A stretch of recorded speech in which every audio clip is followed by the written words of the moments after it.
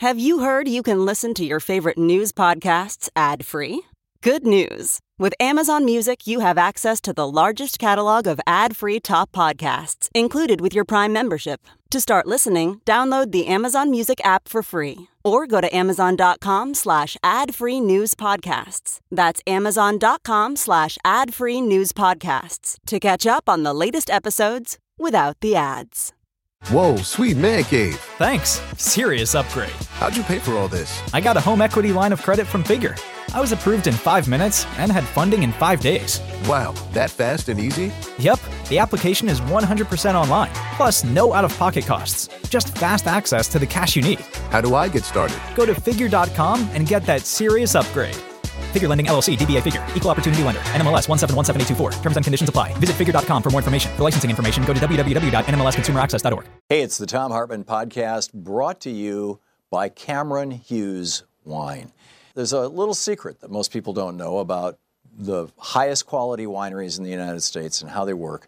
They'll say, as they start their year, okay, we're going to bottle, say, 5,000 bottles of wine this year.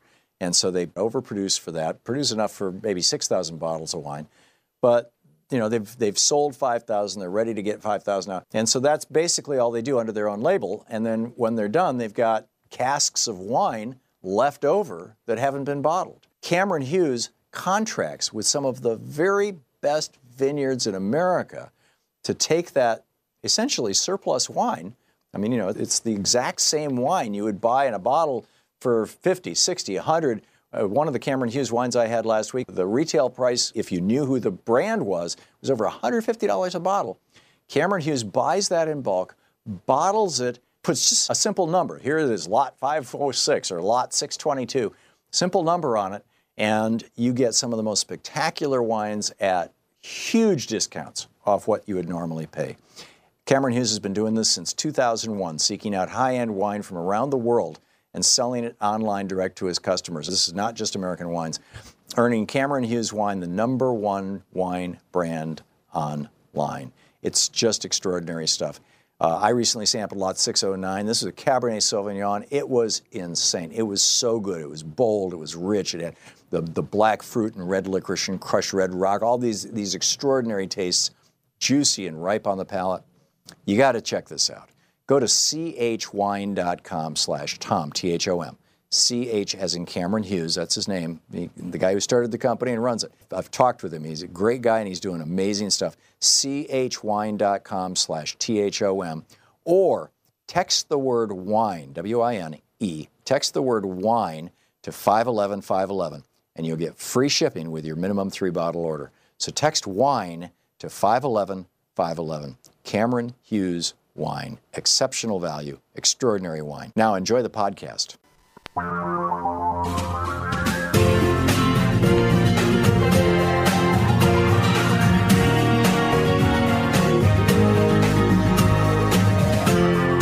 This is the Thom Hartmann Program.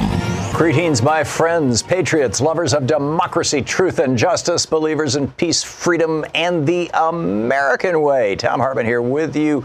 So glad to have you with us. There's a bunch of stuff that really needs to be highlighted. By the way, any minute now, Barack Obama is going to be giving a speech. We'll keep you up to date on what he has to say. But Kavanaugh, any other Supreme Court nominee in any other point in history, this would be the top of the news. This would be the above-the-fold headline on the New York Times. Birth control pills work by 2 mechanisms. Hormonal birth control, the stuff that was legalized in 1961. Now, the theory that was put forward in the 1960s, that was actually, this is what science believed, was that somehow they were preventing a fertilized egg from moving down the fallopian tube into the uterus and implanting. So fertilization had happened, and according to the Catholics, that's when life begins, although the ovum couldn't implant, and therefore, basically, you had a fertilized egg that was being expelled with a menstrual period. That was the theory. In the 70s, they figured out that that's not how it works. The way it works is that the hormonal birth controls do 2 things. Number one, they thicken the mucus in the cervix, It's basically like putting a diaphragm in. It blocks the sperm from even getting into the uterus, much less up into the fallopian tubes, number one. And number two, if it does, they block ovulation. They prevent the ovaries from producing an egg that goes into the fallopian tubes to be available to the sperm. So they don't cause abortions, right? Even if you're arguing that an abortion is expelling a fertilized egg. Well, apparently nobody told this to Brett Kavanaugh. Brett Kavanaugh appears to be still operating off the old science, which is still being promulgated in these crisis pregnancy centers and by, right-wingers and Christian fundamentalists, and some Catholics even, are still promoting this idea that hormonal birth control is actually an abortion pill, essentially. And here's what Kavanaugh had to say yesterday in response to questioning from Ted Cruz. Another case you were involved in as a judge is you wrote a dissent from denial of rehearing en banc in the Priest for Life case. Can you tell this committee about that case and your opinion there?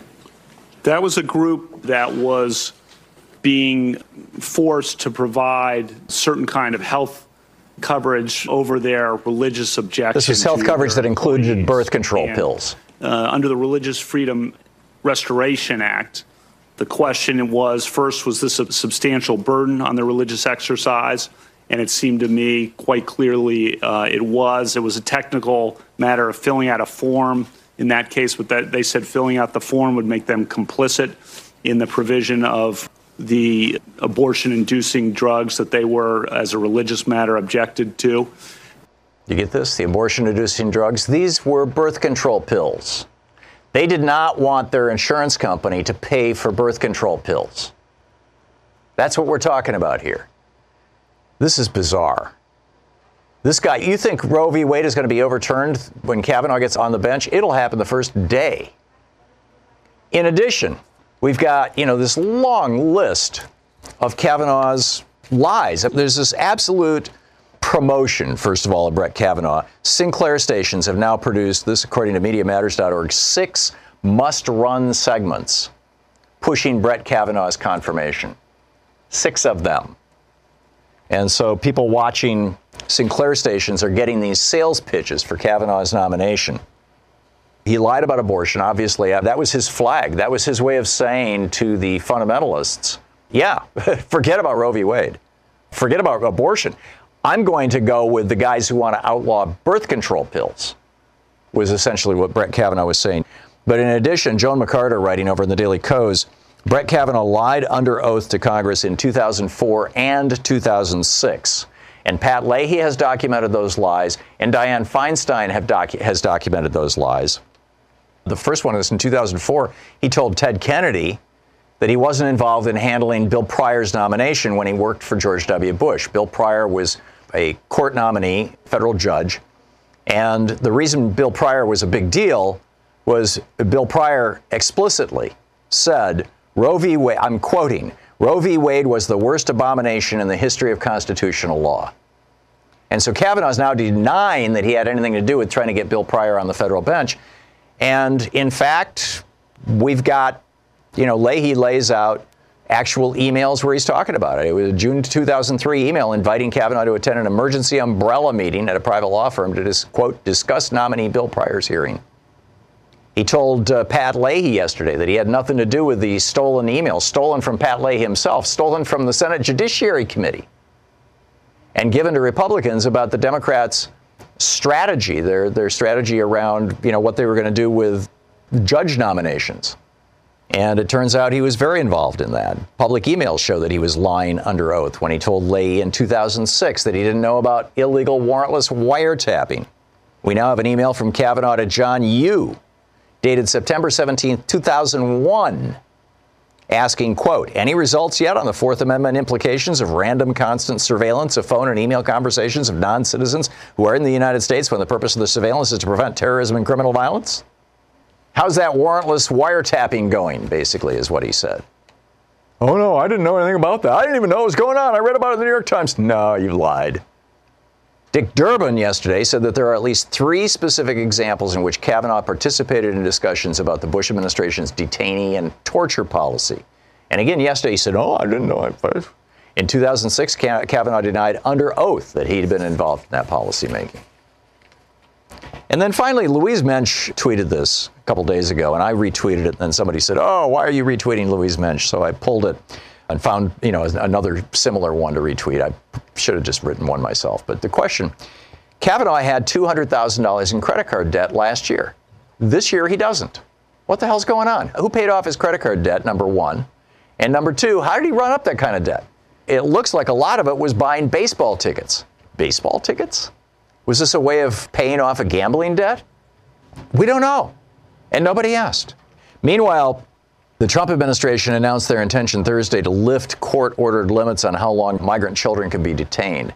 The Trump administration wants to create a Gitmo for children. Permanent or indefinite detention.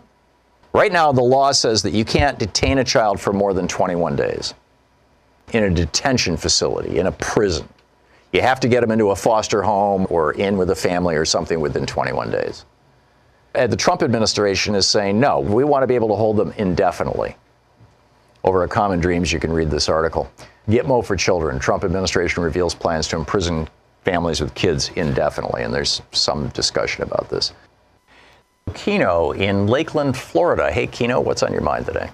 Well, I want the world to know there's a group of us Republicans organizing to retire Uncle Donnie. Oh, really? And we want America to get behind Mike Pence. Now, he sent a little flag. He waved a little flag out the door for the public and says, we've been whispering inside here about invoking the 25th. Will America be behind us? Let's all of America tell Mike Pence, invoke the 25th as soon as possible and give us a Christmas present for America. Okay, so you're a Republican, and you're fine with Pence, and you're not fine with Trump. Why? What's different between the two? Mental state, can we say? Age, mental state. Ivanka needs to take one hand, and Melania needs to take the other hand, and they need to walk him into retirement in some green pasture somewhere. He did a big thing by be elected president, but it's time for him to retire now. And Ivanka and Melania are going to help us, and that means America's got to support Mike Pence. Yeah. And pray for him, and we got to have a plan. And there's the moose herders agenda now. That's us Republicans sort of in honor of Teddy Roosevelt. And the moose herders agenda is that as soon as possible, Mike Pence invoke the 25th, and he pull in John Huntsman to be his vice president. Now, Teddy Roosevelt created much of our public lands. Mike Pence wants to privatize them.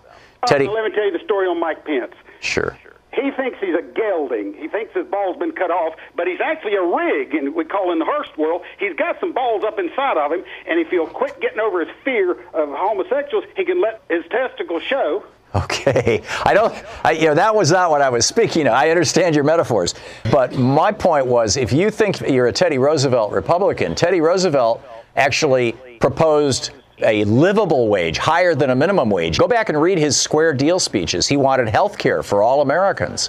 He wanted a strong Social Security system 20 years before Social Security was invented. Teddy Roosevelt was a progressive. Are you saying that there are progressive Republicans still in the party?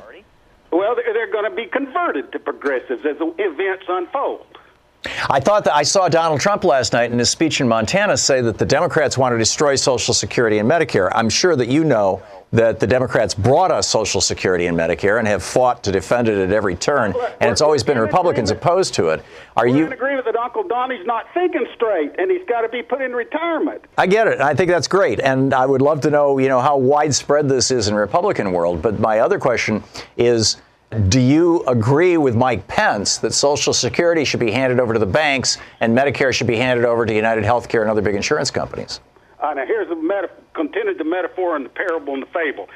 If Mike Pence doesn't do what's right, he's going to end up being a gelding. So what's okay? We Republicans that are for Mike Pence are going to join in with the Democrats, and Mike Pence is going to get Joe Biden and Colorado Governor John Hickenlooper to be special counselors after he appoints John Huntsman as vice president, and it's going to be a bipartisan administration. Very interesting. Kino, we'll see what happens. I'm skeptical, but we'll see what happens. Thanks a lot for the call. I've been using the Muse EEG neurofeedback headband. I'm not sure that's exactly what they call it, but the website is choosemuse.com. It's a little headband you put on, just sets over your ears, sort of like a pair of glasses, only it goes across the forehead. and it actually reads your brain waves, your EEG, and feeds it back to you through a free app on your smartphone into your earphones, into your ears as the sounds of weather. And as your brain gets more agitated, the weather gets louder, and as your brain gets calmer and more peaceful and more meditative, the weather gets softer and the waves get softer, and you start hearing little birds when you're having really cool brainwave activity that's associated with the way that good meditators do it. It's a meditation instruction tool, and meditation is such an incredible thing. It helps concentration, focus, lowers blood pressure. I've been using this for about 4 or 5 months now, and I have noticed in my daily writing, because I've got a 10-book contract right now, and I'm writing so much every single day. I used to sit down to write and say, okay, I'm going to write for an hour, and half of that hour was spent with distractions. I'd think of this and think of that, and I need to check my email. I got to do that, and I would constantly distract myself and then eventually come back to it. Since I've started using the Muse, now when these distractions pop up, just like they do in my meditation, I've learned how to, just like in my meditation, say, oh, that's a distraction. I'll let go of that. I'll come back to that later. I'm going to get back to writing. And now, instead of getting 30 minutes worth of work done in an hour of sitting and writing, I'm getting 50 or 60 minutes of work done in an hour of sitting and writing. It's really extraordinary. You can learn all about it at ChooseMuse, M-U-S-E, ChooseMuse.com. And if you order using the code TOM, T-H-O-M, you get $30 off. So check it out. It's great. ChooseMuse.com. On the line with us is Minister Jonathon Wilson Hartgrove. He is a preacher. He is a partner in crime with the Dr. Reverend William Barber in the Moral Mondays in North Carolina. He's the director of the School for Conversion in Durham, North Carolina. And he's the author of a new book, which we have featured in our Thom Hartmann book reports, Reconstructing the Gospel, Finding Freedom from Slaveholder Religion. His website is JonathonWilsonHartgrove.com, and you can tweet him at Wilson Hartgrove. And welcome to the program. Good to be with you, Tom. Or welcome back to the program. I know you were on with Reverend Barber the last time we talked, as I recall. You've got a brilliant op-ed in the New York Times right now, and I strongly recommend people go check it out. It's titled The Evangelical Case Against Judge Kavanaugh. It's not on the homepage when you hit NewYorkTimes.com, but I hit the search thing and just typed in the word evangelical, and it popped up as the very, very top story. So can you lay out for us the evangelical case against Brett Kavanaugh? Well, thanks for giving me a few minutes here, because I think this is really important, because so much of the coverage has pitted evangelicals who are supposed to be in favor of Kavanaugh with the women's rights and civil rights groups and gun control groups that have grave concerns. And I wanted to say as clearly as I can why I think the religious right has really duped the evangelical community for some time, and that this nomination of Kavanaugh is really a critical moment. Their enthusiasm is largely rooted in their belief that he will join, the other four justices who have ties to the Federalist Society, and will implement the extreme agenda that they've been organizing for the last 40 years. And that agenda is counter to what I take to be the central public concerns of the Bible. If you read the prophets or Jesus, the main concern is for the widows, the children, and the immigrant. And on the issues that are coming before the court, from immigration issues to voting rights issues to the rights of women and gender minorities, this is the equal protection under the law is a huge thing. And I think the way that Christians have been told that when we stand for quote-unquote life, very narrowly, defined as being against abortion and against legislation that makes that option available to people, it's really been a way of leading the community to vote against its own values. Yeah, it seems absolutely to be the case. It's been probably 40 years. I was an ordained minister, and I have read the Bible a number of times, and I went through a form of seminary back in the day and ran a church for 3.5 years. You're still preaching. As the pastor, yeah, I know. But it's been a while since I've read the Bible, and my recollection is in John, in like the 4th or 5th or 6th chapter of John. There's some, not the book of John, the 1st John, that there's a rant about look out for the ravening wolves who are coming in sheep's clothing, and I'm wondering, if you can. John says the measure is our love for one another. Well, that too, but I'm concerned about the possibility that the evangelical movement has been basically co-opted from within by people who, by the definitions of Jesus, are not Christians. By the standards of Matthew 25, they're not followers of the teachings of Christ. And this corruption of the evangelical movement is something that is, frankly, I don't even think is being discussed inside the evangelical movement, or at least the white evangelical movement. Yeah. Many of us are trying. What breaks my heart is that if you go back, 50 years and ask who was trying to do then what evangelicals, or at least these so-called spokespeople for evangelicals, are so enthused about today, you find the John Birch Society, right? That's who was trying to impeach Earl Warren after what they now call, quote-unquote, activist judges began to make decisions in the 1960s that were expanding democracy. Well, it was also Brown v. Board. That was the thing that really kicked them off. Absolutely, that's what fired them up. And while Kavanaugh will say that he thinks, Brown v. Board was a defining moment for the court, he certainly hasn't said anything in the last few days to say that he would support the many decisions since then that have tried to actually implement it. Because, I live in Durham, North Carolina. Brown v. Board was 1954. They didn't integrate schools here until 1971. There was a long-term fight to resist Brown, and there has been an even longer fight to try to roll it back. And I think the way that those corporate interests and, frankly, racist ideologies were used to organize the evangelical community and to say that it was about Roe v. Wade, even though what really got the religious right fired up was under the Carter administration when the IRS came down on their independent schools, which were essentially segregation academies, an attempt to have education that was only for white kids. That whole history has been whitewashed, and there's this cherry picking of verses that sound good and moral. And to me, it's exactly what Jesus and John, who you mentioned, and the prophets in the Old Testament were talking about when they talked about how dangerous it is when religious figures kowtow to power and use religion to cover over the way power is being abused. Yeah. So just to put a punctuation point on this, we're talking with Minister Jonathon Wilson Hartgrove, director of the School for Conversion in Durham, North Carolina, the author of Reconstructing the Gospel, Finding Freedom from Slaveholder Religion. What specifically, if you had to boil this down to essentially a bumper sticker or a message that you would leave on the answering machine of your senator, if you called 202-224-3121 for the U.S. Senate, what would that be about Mr. Kavanaugh?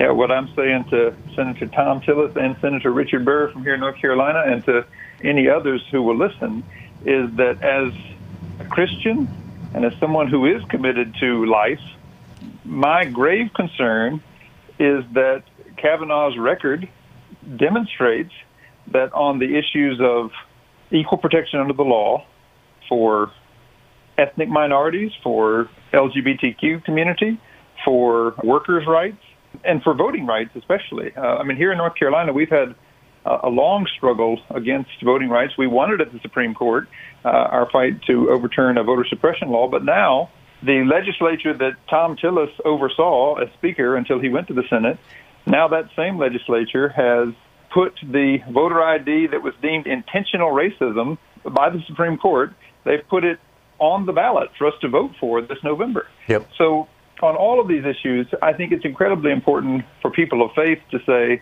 because we love our neighbor, we don't want to see a judge who's committed to such extremism on the court. Yeah, I'm with you. Minister Wilson Hartgrove, thank you so much for dropping by today. It's great talking with you, and I appreciate your perspective and your willingness to speak out. Thank you so much, sir. Good to talk to you. Take care. And once again, let me refer people to Minister Wilson Hartgrove's op-ed, The Evangelical Case Against Judge Kavanaugh. It is a great read. It really is. Check it out.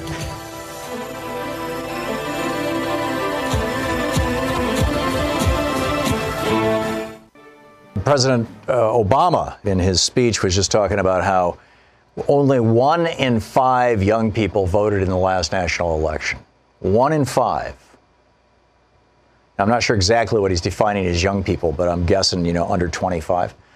1 out of 5. And he has won elections where he won by 5 votes or 20 votes in precinct after precinct after precinct across the state and ended up, as a consequence of that, winning the entire state. That your vote does matter, and it really does. It's really an important point. Norma in Montgomery, Alabama. Hey, Norma, what's up? Thanks for watching us on Free Speech TV. I wanted to call and discuss Kavanaugh because I agree with you that Kavanaugh would put an end to all forms of birth control.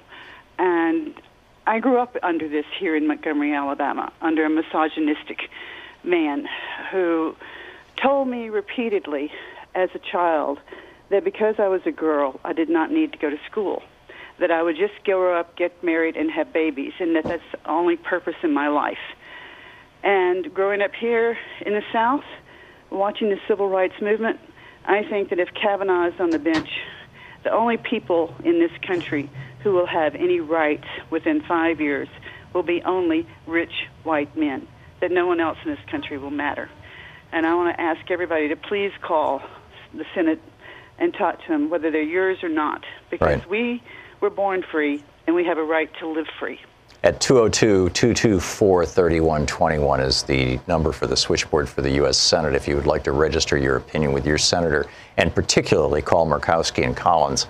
Yeah, and I've been calling HICAP. Right. You can get to her through the switchboard at 224-3121. That reaches every single senator.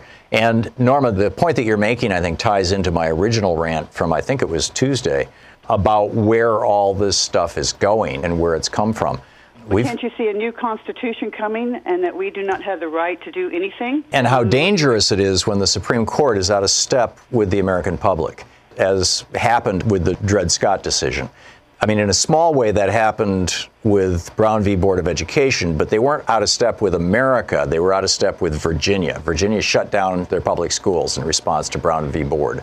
Remember George Wallace standing in the door of the University of Alabama? Yes. Segregation now, segregation forever. Yes. And I think that if Kavanaugh is confirmed, and we have 5 judges who can do whatever they want, the way the Senate and the House are doing whatever they want now, democracy in the United States is done. And we will lose the right to, I can remember when, if I walked down the street and spoke to a black person, I would be chastised, and I almost got fired when I hired black people. Wow. When I hired black people privately to work for me when I was raising horses, I had the white men in the neighborhood come yell at me and also tell me I was paying them too much to build a barn. Wow, that's amazing. Norma. Back to that. Norma, thank you for sharing your stories with us. I always appreciate hearing from you. And welcome back to our Thom Hartmann University Book Club. Today we're reading from Devil's Bargain by Joshua Green, the subtitle Steve Bannon, Donald Trump, and the Storming of the Presidency. This is from the afterword, the very last chapter. It's titled Kali Yuga, which in Hinduism is when the earth goes into a phase of destruction. In the shell-shocked aftermath of the election, President Obama, looking shaken, appeared in the White House Rose Garden to deliver public remarks intended to project a sense of calm, a sense, really, that the basic stability of our country remained intact. Sun is up, Obama said. I know everybody had a long night. I did as well. Had a chance to talk to President-elect Trump last night, about 3:30 in the morning, I think it was, to congratulate him on winning the election. End of quote. The next day, when the two men appeared together in the Oval Office, it felt as if the world had slipped through the looking glass. Trump quickly named Bannon his chief White House strategist. Republicans controlled every branch of government. With Trump's ability to defy every political norm, anything seemed possible. Who could argue otherwise after what had just transpired? And yet, within days of his inauguration, Trump's White House was plunged into chaos and scandal from which it has not recovered and may never. Bannon, the imaginative reconceiver of U.S. politics, hung streams of paper listing Trump's promises from the walls of his West Wing office. His strategy, as always, was to launch furious attacks, this time to, quote, shock the system, end quote, and rapidly reorient the federal government in a more nationalist direction. He called this, with what I took to be intentional irony, a shock and awe approach to asserting Trump's power. But Trump's flurry of activity quickly ran into problems. There was his executive order, sprung a week after his inauguration, banning immigrants from 7 majority Muslim countries, which set off nationwide protests and was blocked by the courts. His firing 2 weeks later of National Security Director Michael Flynn for contacts with the Russians. The collapse of his first major legislative initiative, a bill to repeal Obamacare. his firing of FBI Director James Comey, and the swift descent of the West Wing into a viper's nest of backstabbing and leaks. This quick turn toward a crack-up was hardly unforeseeable or even altogether surprising, but it contrasted sharply with the success of a candidate who had dominated his opponents, shaped news coverage, and shown himself to be all but impervious to the forces that overwhelm other politicians. Bannon, whose wild gambits in the campaign had invariably paid off, seemed to run out of magic tricks when Hillary Clinton was no longer a target. The government wasn't as malleable to Trump and Bannon's aggressions as the Republican Party and the cable news channels had been, and they found themselves consistently thwarted and undermined by the courts, by right-wing hardliners in Congress, by their own inexperience and Trump's errant tweets, and by the bureaucracy they were now overseeing. The crises these failures precipitated in the White House cost Bannon much of his influence and soon threatened Trump's presidency. While it's still early in his term, the possibilities Trump's most ardent supporters once imagined for his presidency already seem to be mostly foreclosed. I think there are three main reasons why Trump's administration has so quickly fallen into disorder and confusion. Number one, Trump thought being president was about asserting dominance. Just after he'd locked up the GOP nominations, Trump said something to me that crystallized his view of politics and explains, to my mind, much of his subsequent difficulties. Quote, "I deal with people that are very extraordinarily talented people," he told me. "I deal with Steve Wynn. I deal with Carl Icahn. I deal with killers that blow these politicians away. It's not even the same category." This, he meant politics. This is a category that's like 19 levels lower. You understand what I'm saying? Brilliant killers. Trump was equating politics with business and the presidency with the job of being a big-shot CEO, a killer. He filled the upper ranks of his administration with people of a similar mindset. Gary Cohn, Wilbur Ross, Steve Bannon, aggressive, domineering men accustomed to getting their way by dint of their position. None had government experience, nor did many others in the West Wing. So none anticipated the problems this approach to governing would cause. Trump's self-conception as the all-powerful apprentice boss blinded him to a fundamental truth of the modern presidency, that the president needs Congress more than the Congress needs the president. Trump's domineering instinct served him poorly, since most members of Congress are secure in their jobs and accountable mainly to their own constituents. And it backfired disastrously when Trump fired Comey after he refused to submit to a pledge of loyalty to his boss. Number two, Trump ran against the Republican Party, Wall Street, and Paul Ryan, but then took up their agenda. Populists often struggle to govern, but Trump scarcely attempted to lead the populist revolution that he promised. In May, he told me he would transform the Republican Party into a workers' party. But while he kept voicing populist shibboleths, the legislative agenda he took up was the standard conservative fare pushed by Paul Ryan. During the GOP primary, Trump has shrewdly sensed its weak point, Ryan's desire to finance tax cuts for the rich by cutting programs like Social Security and Medicaid, harmed the party's white blue-collar base. Trump told me he'd made this point to Ryan directly. He said, quote, "There's no way a Republican is going to beat a Democrat when the Republican is saying we're going to cut your Social Security, and the Democrat is saying we're going to keep it and give you more." The book is Devil's Bargain by Joshua Green. A couple of things I wanted to point out. Just imagine if this had been an Obama supporter. This is floating around the Twitterverse. I retweeted it earlier, and quite a few people have responded to it on my Twitter feed over at Thom_Hartmann. And it was originally tweeted by Riot Women. And it's a video of Trump's speech last night, his campaign rally last night in Montana. Yes, he's campaigning for president for 2020. He kicked off that campaign the day after he was inaugurated so that they could raise campaign money, which is not regulated the way that other kinds of money are. But in any case, it's a Trump supporter standing right behind Trump in the shot who takes the American flag and wipes her nose all over it. And it's as gross as it sounds. In fact, it's grosser than it sounds. You could see it over on our Twitter feed. And then there's this weird thing with this young woman, Zena Bash, who was sitting behind Kavanaugh throughout at least 2 of the 3 days of the hearings, maybe all 3. And, she's worked apparently with Stephen Miller in the White House. Stephen Miller famously in front of the White House podium making white power signs. And she gets a text message, and then she does this white power sign. And then the Twitterverse blows up. Everybody gets hysterical. Then her husband comes out and says, no, wait a minute. Her mother's Latina and her father's Jewish, or the other way around. And, why would she, be making a white power sign? And then the next day, yesterday, she does it again. And so the question, is she trying to flip out people who are flipped out easily by people pretending to be fans of white power? And if so, why? Why would you do that in the hearings for Brett Kavanaugh, one of the most white bread guys ever put on the Supreme Court? I mean, it seems like she would be hurting herself, even if it's just trolling. And then last night, when Trump was speaking in Montana, he kept making the same sign. It's the OK sign, right? Which is the O, the thumb and index finger is supposed to be the P for power, and the three fingers then that stick up in the air is supposed to be the W for white. Trump uses this constantly. Now, the question in my mind is, did Trump make that sign with his hand? And I don't know the answer to this. Did Trump make that sign with his hand when he spoke as a matter of course and of routine before he began running for president? Or was it something, you'll recall when he was running for president, the people at Cambridge Analytica, who were being paid by the Mercer billionaires, sat him down and said, you want to win an election? Talk about building a wall on the southern border. And Trump was like, building a wall, that's stupid. And they were like, no, do it. And go off on immigrants and talk about trade.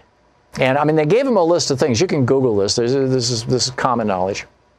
I'm wondering if one of the things they said to him is, make this symbol with your hand whenever possible. Replace your normal gestures with this. Or has he always just done the OK symbol, which, is entirely possible.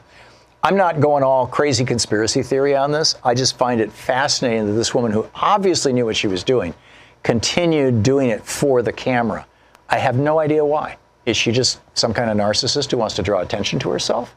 Or is she trying to promote the message that she works with Stephen Miller in the White House? Stephen Miller, clearly a white supremacist, and in charge of the immigration policy, the separating babies from their mothers policy, if they're brown people. You don't do it if they're white people. I don't know. I don't know the answer to the question. Richard in Santa Fe, New Mexico. Hey, Richard, what's up? So if Kavanaugh actually does get onto the bench, what's this country going to look like when, there's 5 very conservative, reactionary justices, and the country wants changes, such as health care, protection of the environment, that kind of thing. And, so you could have 95% of the people want gun regulation. They won't allow that to happen. What is this going to look like, sir? This was my opening rant, I believe it was Tuesday, maybe it was Friday of last week, that when the Supreme Court is out of step with the people, you have an explosive combination. The last time we saw this was the era from 1933 until 1937. And during that time, Franklin Roosevelt kept passing law after law after law, and the Supreme Court kept striking them down. This was the end of the Lochner-era court. And, for example, the National Industrial Recovery Act, also known as the NRA, the National Recovery Act, it provided for a minimum wage. It provided for an absolute right to unionization. It provided for maximum work hours. And it provided venue for workers to have a place where they could challenge their employers without fear of punishment. The Supreme Court struck down all of those provisions. In fact, I believe they struck down the entire NRA. It might have been just most of it. And as a violation of the individual right to contract between employees and employers. And this created an explosion. I mean, they struck down a good chunk of the New Deal. This was in 1935 that they struck this down. And late 1935 and into early 1936, this was going on. And then in 36, it was an election year, and FDR started campaigning on this. And so the Supreme Court put on their docket to hear arguments in late 36 on the constitutionality of Social Security and the constitutionality of, there was another piece to it. It might have been the WPA. I forget which part of it, but it was, 2 major issues that FDR had. And that was when he started talking about he was going to pack the court. And in 1937, after he was sworn in, he won the election in 36 in a landslide. And in 37, I believe he had the votes to do it. You can read about this in the book about Frances Perkins's being the first labor secretary, the woman who wrote the New Deal, I think is the title of the book. But it's all right there. And the court backed down from FDR's pressure. But in the 1860, the court did not back down. Roger Taney said that slaves are the property of their owners, period, full stop, anywhere in the country. Abraham Lincoln said, I'm not going to enforce your decision. So it's a prescription for disaster, basically, Richard. Thank you for the call.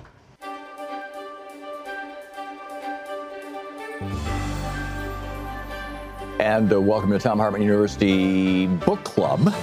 And today we're reading from Unequal Protection, How Corporations Became People and How You Can Fight Back. This is Chapter 11. It's titled Corporate Control of Politics, page 170. During the bruising primary election season of 2008, a right-wing group put together a 90-minute hit job on Hillary Clinton and wanted to run it on TV stations in strategic states. The Federal Election Commission ruled that the advertisements for the documentary were actually campaign ads and thus fell under the restrictions on campaign spending of the McCain-Feingold Act and thus stopped them from airing. Corporate contributions to campaigns have been repeatedly banned and in various ways since 1907, when Republican President Teddy Roosevelt pushed through the Tillman Act. Citizens United, the right-wing group, sued to the Supreme Court with the right-wing hitman and former Reagan Solicitor General Ted Olson, the man who argued Bush's side of Bush v. Gore, as their lead lawyer. This new case, Citizens United versus Federal Election Commission, presented the best opportunity for the Roberts Court to use its 5-vote majority to completely rewrite the face of American politics, rolling us back to the pre-1907 era of the robber barons. And if there was one man to do it, it was John Roberts. Although he was handsome with a nice smile and photogenic young children, Roberts was no friend to average working Americans. If anything, he was the most radical judicial activist appointed to the court in more than a century. He'd worked most of his life in the interest of the rich and powerful and was chomping at the bit for a chance to turn more of America over to his friends. As Jeffrey Toobin wrote in The New Yorker, quote, in every major case since he became the nation's 17th Chief Justice, Roberts has sided with the prosecution over the defendant, the state over the condemned, the executive branch over the legislative, and the corporate defendant over the individual plaintiff. Even more than Scalia, who has embodied judicial conservatism during a generation of service on the Supreme Court, Roberts has served the interests and reflected the values of the contemporary Republican Party. End of quote. And the fastest way the modern Republican Party could recover its power over the next decade was to immediately clear away all impediments to unrestrained corporate participation in electoral politics. If a corporation likes a politician, it can ensure that he is elected every time. If it becomes upset with a politician, it can carpet bomb her district and with a few $1 million worth of ads and politically destroy her. In the Citizens United case, the Roberts Court listened to arguments and took briefs and even discussed it among themselves as if they were going to make a decision.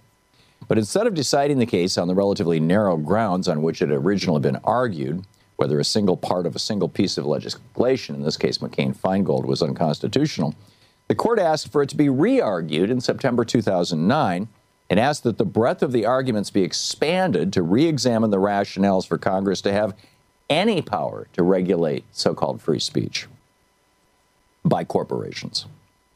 In this, they were going along with a request from Theodore B. Olson, who argued Bush v. Gore and would not just look at this narrow case, but go back nearly 20 years to re-examine and perhaps overturn their own ruling in the Austin v. Michigan Chamber of Commerce case, where the court held that it was constitutional for Congress to pass limits on corporate political activities, as well as its decision in 2003 to uphold McCain-Feingold as constitutional. The setup for this 2010 decision came in June of 2007 in the Federal Election Commission versus Wisconsin Right to Life case, in which the Robert courts ruled that the FCC could not prevent Wisconsin Right to Life from running ads just because it was a corporation. The idea of Congress passing laws that limited corporate free speech was clearly horrifying to both Roberts and Scalia. Scalia went after the 1990 Austin v. Michigan Chamber of Commerce case, in which the then Rehnquist court had ruled that the Michigan Chamber of Commerce was limited in its free speech in a political campaign because it was a corporation. Scalia complained this Austin was the only pre-McConnell case that this court had ever permitted the government to restrict political speech based on the corporate identity of the speaker. Austin upheld state restrictions on corporate independent expenditures, and God forbid the statute had been modeled after the federal statute that BCRA 203 amended. End of quote. The Austin case, Scalia concluded, with 4 others nodding, was a significant departure from ancient First Amendment principles. In my view, it was wrongly decided. Scalia was quoted at length from opinions in the Grosjean v. American Press 1936 case. In Scalia's words, quote, holding that corporations are guaranteed the freedom of speech and of press, safeguarded by the due process of law clause of the 14th Amendment. He also quoted the 1986 Pacific Gas and Electric Company versus Public Utility Commission of California case. The identity of the speaker is not decisive in determining whether speech is protected.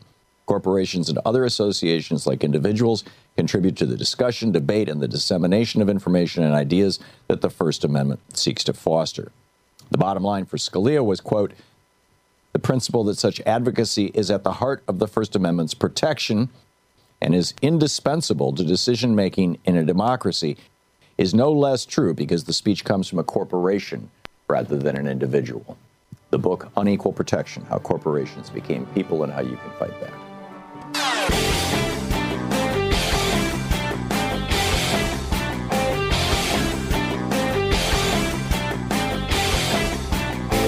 You know, in the world of work, one of the most important things is one of the things that people probably think the least about until they have to sit in it, which is their chair. And the X chair is absolutely extraordinary. This is the new high-tech. In fact, they've got a brand new version. It's called the X3, the newest version of the X chair. It is comfortable, it is high-tech, and yes, I'll say it, it is sexy. This chair is extraordinary, and it will dramatically, consequentially improve your concentration and productivity because it's going to help your posture.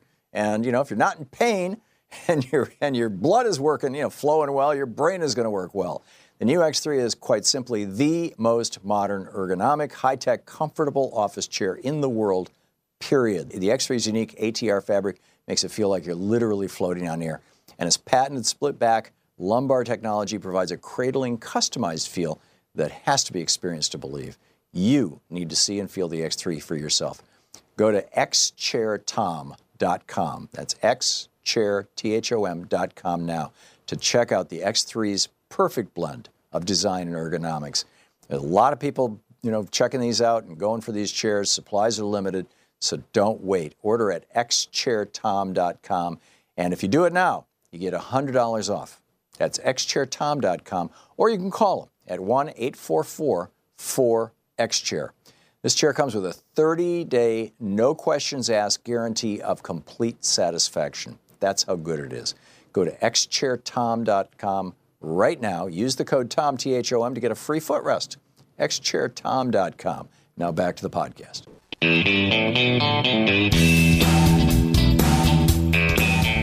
Let's check in with Talk Media News and find out what's going on in the world today. On the line with us is Bob Ney. This report brought to you by goatsfortheoldgoat.com and Loving What You Do, Ellen Ratner's new book. And Congressman, welcome back. Well, thank you, Tom. I should add you're the author of the book Sideswiped, which is really worth getting and reading. So what's on the hit parade? I wasn't able to watch President Obama's entire speech. Were there any high points that you caught? Yes. I think that with President Obama's speech, it was just really a fantastic message, I would say. And what he's saying is that you can go ahead and, you know, complain about things and how the state of affairs are, but the real problem remains in the sense that you've got to get to the ballot box, and if you don't do that, then that's a real problem. Yeah, no more hand-wringing. And he pointed out that only 1 out of 5 young people voted in the last election. Well, yes, that's the other thing. He was talking about participation, people getting out to vote. Also, I mean, he obviously hit on President Trump and about the voices. And then he talked about how the promise was there to clean up corruption and then plunder away. He said they start undermining norms that assure accountability, and they appeal to racial nationalism. He said, does this sound familiar? Tom, what he said is, you know, how hard is it to denounce Nazis, was what he was referring to, obviously, with, you know, Charlottesville. So he had his attacks, but I must say the president has consistently, when there's hand-wringing, which is okay, but the president consistently warns, I think, the people and the Democratic Party, wring your hands, but get out to vote. And the fact of, you know, getting young people participating in the system. So this was the launch of the midterms for President Obama. Fascinating, and a good thing. I'm so glad to see him back in the fray. I'm reading this piece in Slate by William Selatan saying that the obvious suspect for the anonymous op-ed is Jon Huntsman. Apparently, he's the U.S. ambassador to Russia, and was a contender for the Republican primary. And apparently, his denial is a non-denial denial. And a lot of the things that is said in the op-ed are just classic Huntsman, right down to some of the language. What are your thoughts on who might have written this? Well, now I'm thinking, how could Huntsman, on a daily basis, influence the operation of the Oval Office? From Moscow. Yes, that's what I'm saying. I'm going to argue and still argue that no matter who this is, and I don't know who, it's not the vice president, I don't believe it's Huntsman, it's somebody inside there. I still argue that, and they may fire this person when they catch them, and maybe they, quote, be quiet and get a nice little job later, or some contract or lobby contract. I'm still arguing this is a branding. It is known. They knew, and now, President Trump saying, Sessions, I want you to find out who this is, and things like that. I still think if Trump didn't know, somebody high up, maybe the chief of staff or whatever, said, we've got to do something, we've got to change his behavior, this is the way we do it. So you're still in the camp that thinks that it might be John Kelly? John Kelly's apparently not issued a denial. John Kelly or an assistant to Kelly, which would be high up. Right. And what I think they did is they're trying to, I don't think they're trying to do the country a favor, I think they're trying to rehabilitate the president to keep him going. I think they're trying to rehabilitate themselves. I mean, none of these people who have left, you look at Sean Spicer, none of these guys who have left the Oval Office, being near Trump, have been able to land a good job because their reputations are so destroyed by their association with Trump.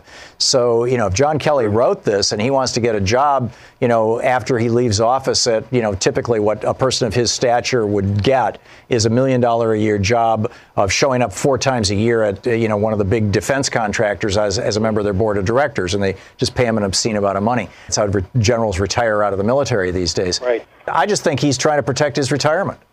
Yeah, and I think, look, the military thinking always is, they've got to do this, they're saving the country, et cetera. So it's that style of thinking that, makes right and what they need to do. Now, I'm not criticizing the veterans. I'm just talking about the Pentagon, right? Right. That's how they think. And I'm looking at this, and I just seriously believe, maybe Trump didn't know, but they're trying to do it more to save themselves, the Oval Office, than they are to do a cause. That's what I think. Yeah, I agree with Frank Rich's piece in The New Yorker today. That he says that this guy is like the Vichy French, the French collaborators who fought on the side of Hitler or who were on Hitler's side inside France. And among the Vichy French, there were people who claimed to be parts of the resistance, particularly after the war. And they actually weren't the resistance. They were actually the collaborators. That whoever wrote this thing is a collaborator, not a resistor. Your thoughts? Yes. You agree with that sentiment? Oh, yes. Yeah. That's, like I said, I've argued day one, this isn't some white knight that's in there and they're going to do something. This is a planned, methodical reason this was done. Yeah, I agree. And it wasn't to save, quote, the country. I agree. What else is in the news, Bob? Well, I just wanted to comment on Giuliani for a second. You and I talked way back when. The first day he went on TV, he wasn't a lawyer. He was on there to day one, set this up for what happened yesterday, which is, the president is going to say nothing about anything. He's not going to answer anything. So with regard to the Mueller investigation? Yeah, and so it's right into Mueller's court of what he wants to do. So I think from day one, there was no intentions ever to do this. Giuliani was the guy that was out there. And again, friends of mine talked about his legal ability. I said, you've got to be kidding me. He was out there to set the stage for what happened yesterday, which is, that's it. There'll be no communication, period. And if Mueller has to make a choice, what does he do? And if he indicts or he subpoenas, boom, it's going to go into the court, combined with the op-ed and the deep state and everything that's going on. Then the Republicans put out a mantra, to try to effectively save themselves, that there's this plot out there to undo things that are going to be done, for the good of the people, quote. And there's this plot, including Mueller. Yeah. And that's what I think happens with it. Yeah, we'll see how it all shakes out. What else is up? Well, also, we were looking, Senator Booker, this is interesting, Tom, because as you know, he was willing to take penalties, to release information. And the committee itself, even though President Bush's attorney, Burke, says he talked to Senator Booker's office, it was fascinating. And let's assume he did do that, to talk to Senator Booker's office. They were going to approve this to be released. It was fascinating. The next day, when this started, the committee didn't even know it. Right. They had no idea. Yeah, and I believe Cory Booker that he didn't know it, or that it wasn't yet available. Yes. I don't think he was grandstanding. I think that this was a serious pushback. And by the way, when do you think the Senate's going to vote on Kavanaugh? Kavanaugh will be in place by October the 1st. In place. Wow. Okay. In place. That's incredible. Bob Ney, Good Talk Media News. Thank you, Bob. Thank you. Always good talking to you. That's assuming that Lisa Murkowski and Susan Collins don't flip. And we got to do everything we can to get them to flip. The number for the Senate is 202-224-3121. You're listening to Thom Hartmann. Nader in San Rafael, California. Hey, Nader, what's on your mind? Hello, Tom. Thank you so much for your program. I really appreciate your thoughts. I just wanted to mention, because of Obama talking about the economy and the recovery and all of that, that the economy doing supposedly as well as it's doing, it is going to really carry Trump into a second term, because that's what all his supporters, well, the ones who are not openly racist and all of that, but the ones that actually can have a dialogue, that's what they talk about, that he's doing well, the economy's doing well, companies are doing great, people are hiring. So what is that, in your opinion, all about? Because if he doesn't know what he's doing, which seems to be very clear, what is going on with the economy? And yes, maybe it did start with Obama, and we're continuing that recovery. But the net result of this is that Trump supporters are taking the credit. And in his talk last night, where all his supporters are cheering, and clearly they are selected as his supporters who listen to Fox News, they may have a very shallow understanding of what's actually happening to this country. Yeah, these are campaign events. The only people that they allow in are people who've donated to his campaign. Here's what I think is going on, Nader. Let me just cut right to the chase. The Republican Party has made a deal with the devil here. They want to get control of the Supreme Court. This has been the holy grail of the Koch brothers, the right-wing billionaires, corporate America, the Chamber of Commerce. This has been their holy grail since the 60s and 70s. And they took a huge step forward when Nixon put Lewis Powell on the court in 72, and then Powell ruled in Buckley versus Vallejo in 76 that money equals speech and billionaires can own politicians. And then that followed up with First National Bank versus Bilotti, et cetera. You know that history. They have not succeeded in having a solid and predictable 5-vote majority that is totally conservative on this court. They've been close. I mean, they had 5 votes for Bush v. Gore. They've had, there've been a lot of 5-4 decisions where Kennedy was the swing vote. But since Roberts was on the court, there have been 51 major policy decisions where Roberts voted with the other 3 conservatives. They had 4 on the conservative side. And Kennedy, the swing vote, voted with the liberals. And so thus we got, for example, national gay marriage. We got upholding Roe v. Wade. We got upholding some workplace protections. I mean, there's a number of things, 51 times just in the last few years where these guys have split. If you replace Roberts with somebody who is ideologically similar to or to the right of, if you replace Kennedy with somebody who is ideologically similar or to the right of Roberts or Thomas or Alito, then what you're going to end up with is a court that is reliably and consistently going to vote in favor of corporations, in favor of churches, in favor of basically fascist ideology, the merger of corporate and state interests. And that's who Kavanaugh is. And so the Republicans looking at this said, okay, the big goal here is the Supreme Court. This is the most important thing. We've been trying to do this forever. We got sabotaged by Souter. We got sabotaged by Kennedy. We've had a bunch of Republican appointees. Even Sandra Day O'Connor was not the conservative we thought she was. We encouraged her to leave the court. We've always had these problems. We need to get this reliable court. So how do we do it? Okay, Trump is president. We're going to make Trump president, right? We're going to throw everything we can into that. And that's why Mitch McConnell was willing to take this huge political gamble of blocking Merrick Garland for a whole year. And destroying the reputation of not only the Senate, but of Mitch McConnell. He was willing to do this because they were pretty sure that with the voter suppression, particularly in the Midwest, that they would be able to get Trump into office. And they were right. I mean, there was obviously a big bet that he made, but it paid off. And I don't think he would have made the bet if he didn't think that there was a better than 50% chance of it paying off. Number one. Number two, they knew once Trump came into office that the only way that they would be able to hold on to that office is if they could goose the economy. There was so much crazy stuff that these guys are doing. They're selling off our public lands. They're destroying the Affordable Care Act. They're trying to privatize Social Security. They're trying to do away with Medicare. They're still fighting Medicaid expansion in the states. They're suppressing votes all over the country, and people are getting wise to it. There's so much awful stuff. They're promoting misogynistic laws, anti-abortion stuff. There's so much of this horrible stuff going on. They said, we've got to have something that is going to basically blind the American people and cause them to support Trump. If you look back on all the races in the last 100 years where an incumbent Republican president was running for re-election, which gives you an indication of how this works, the times that they won, Republican or Democrat, the times that they won were when the economy was really on a roll in the 6 months leading up to the election. The times that they lost was when the economy was in the tank in the 6 months leading up to the election.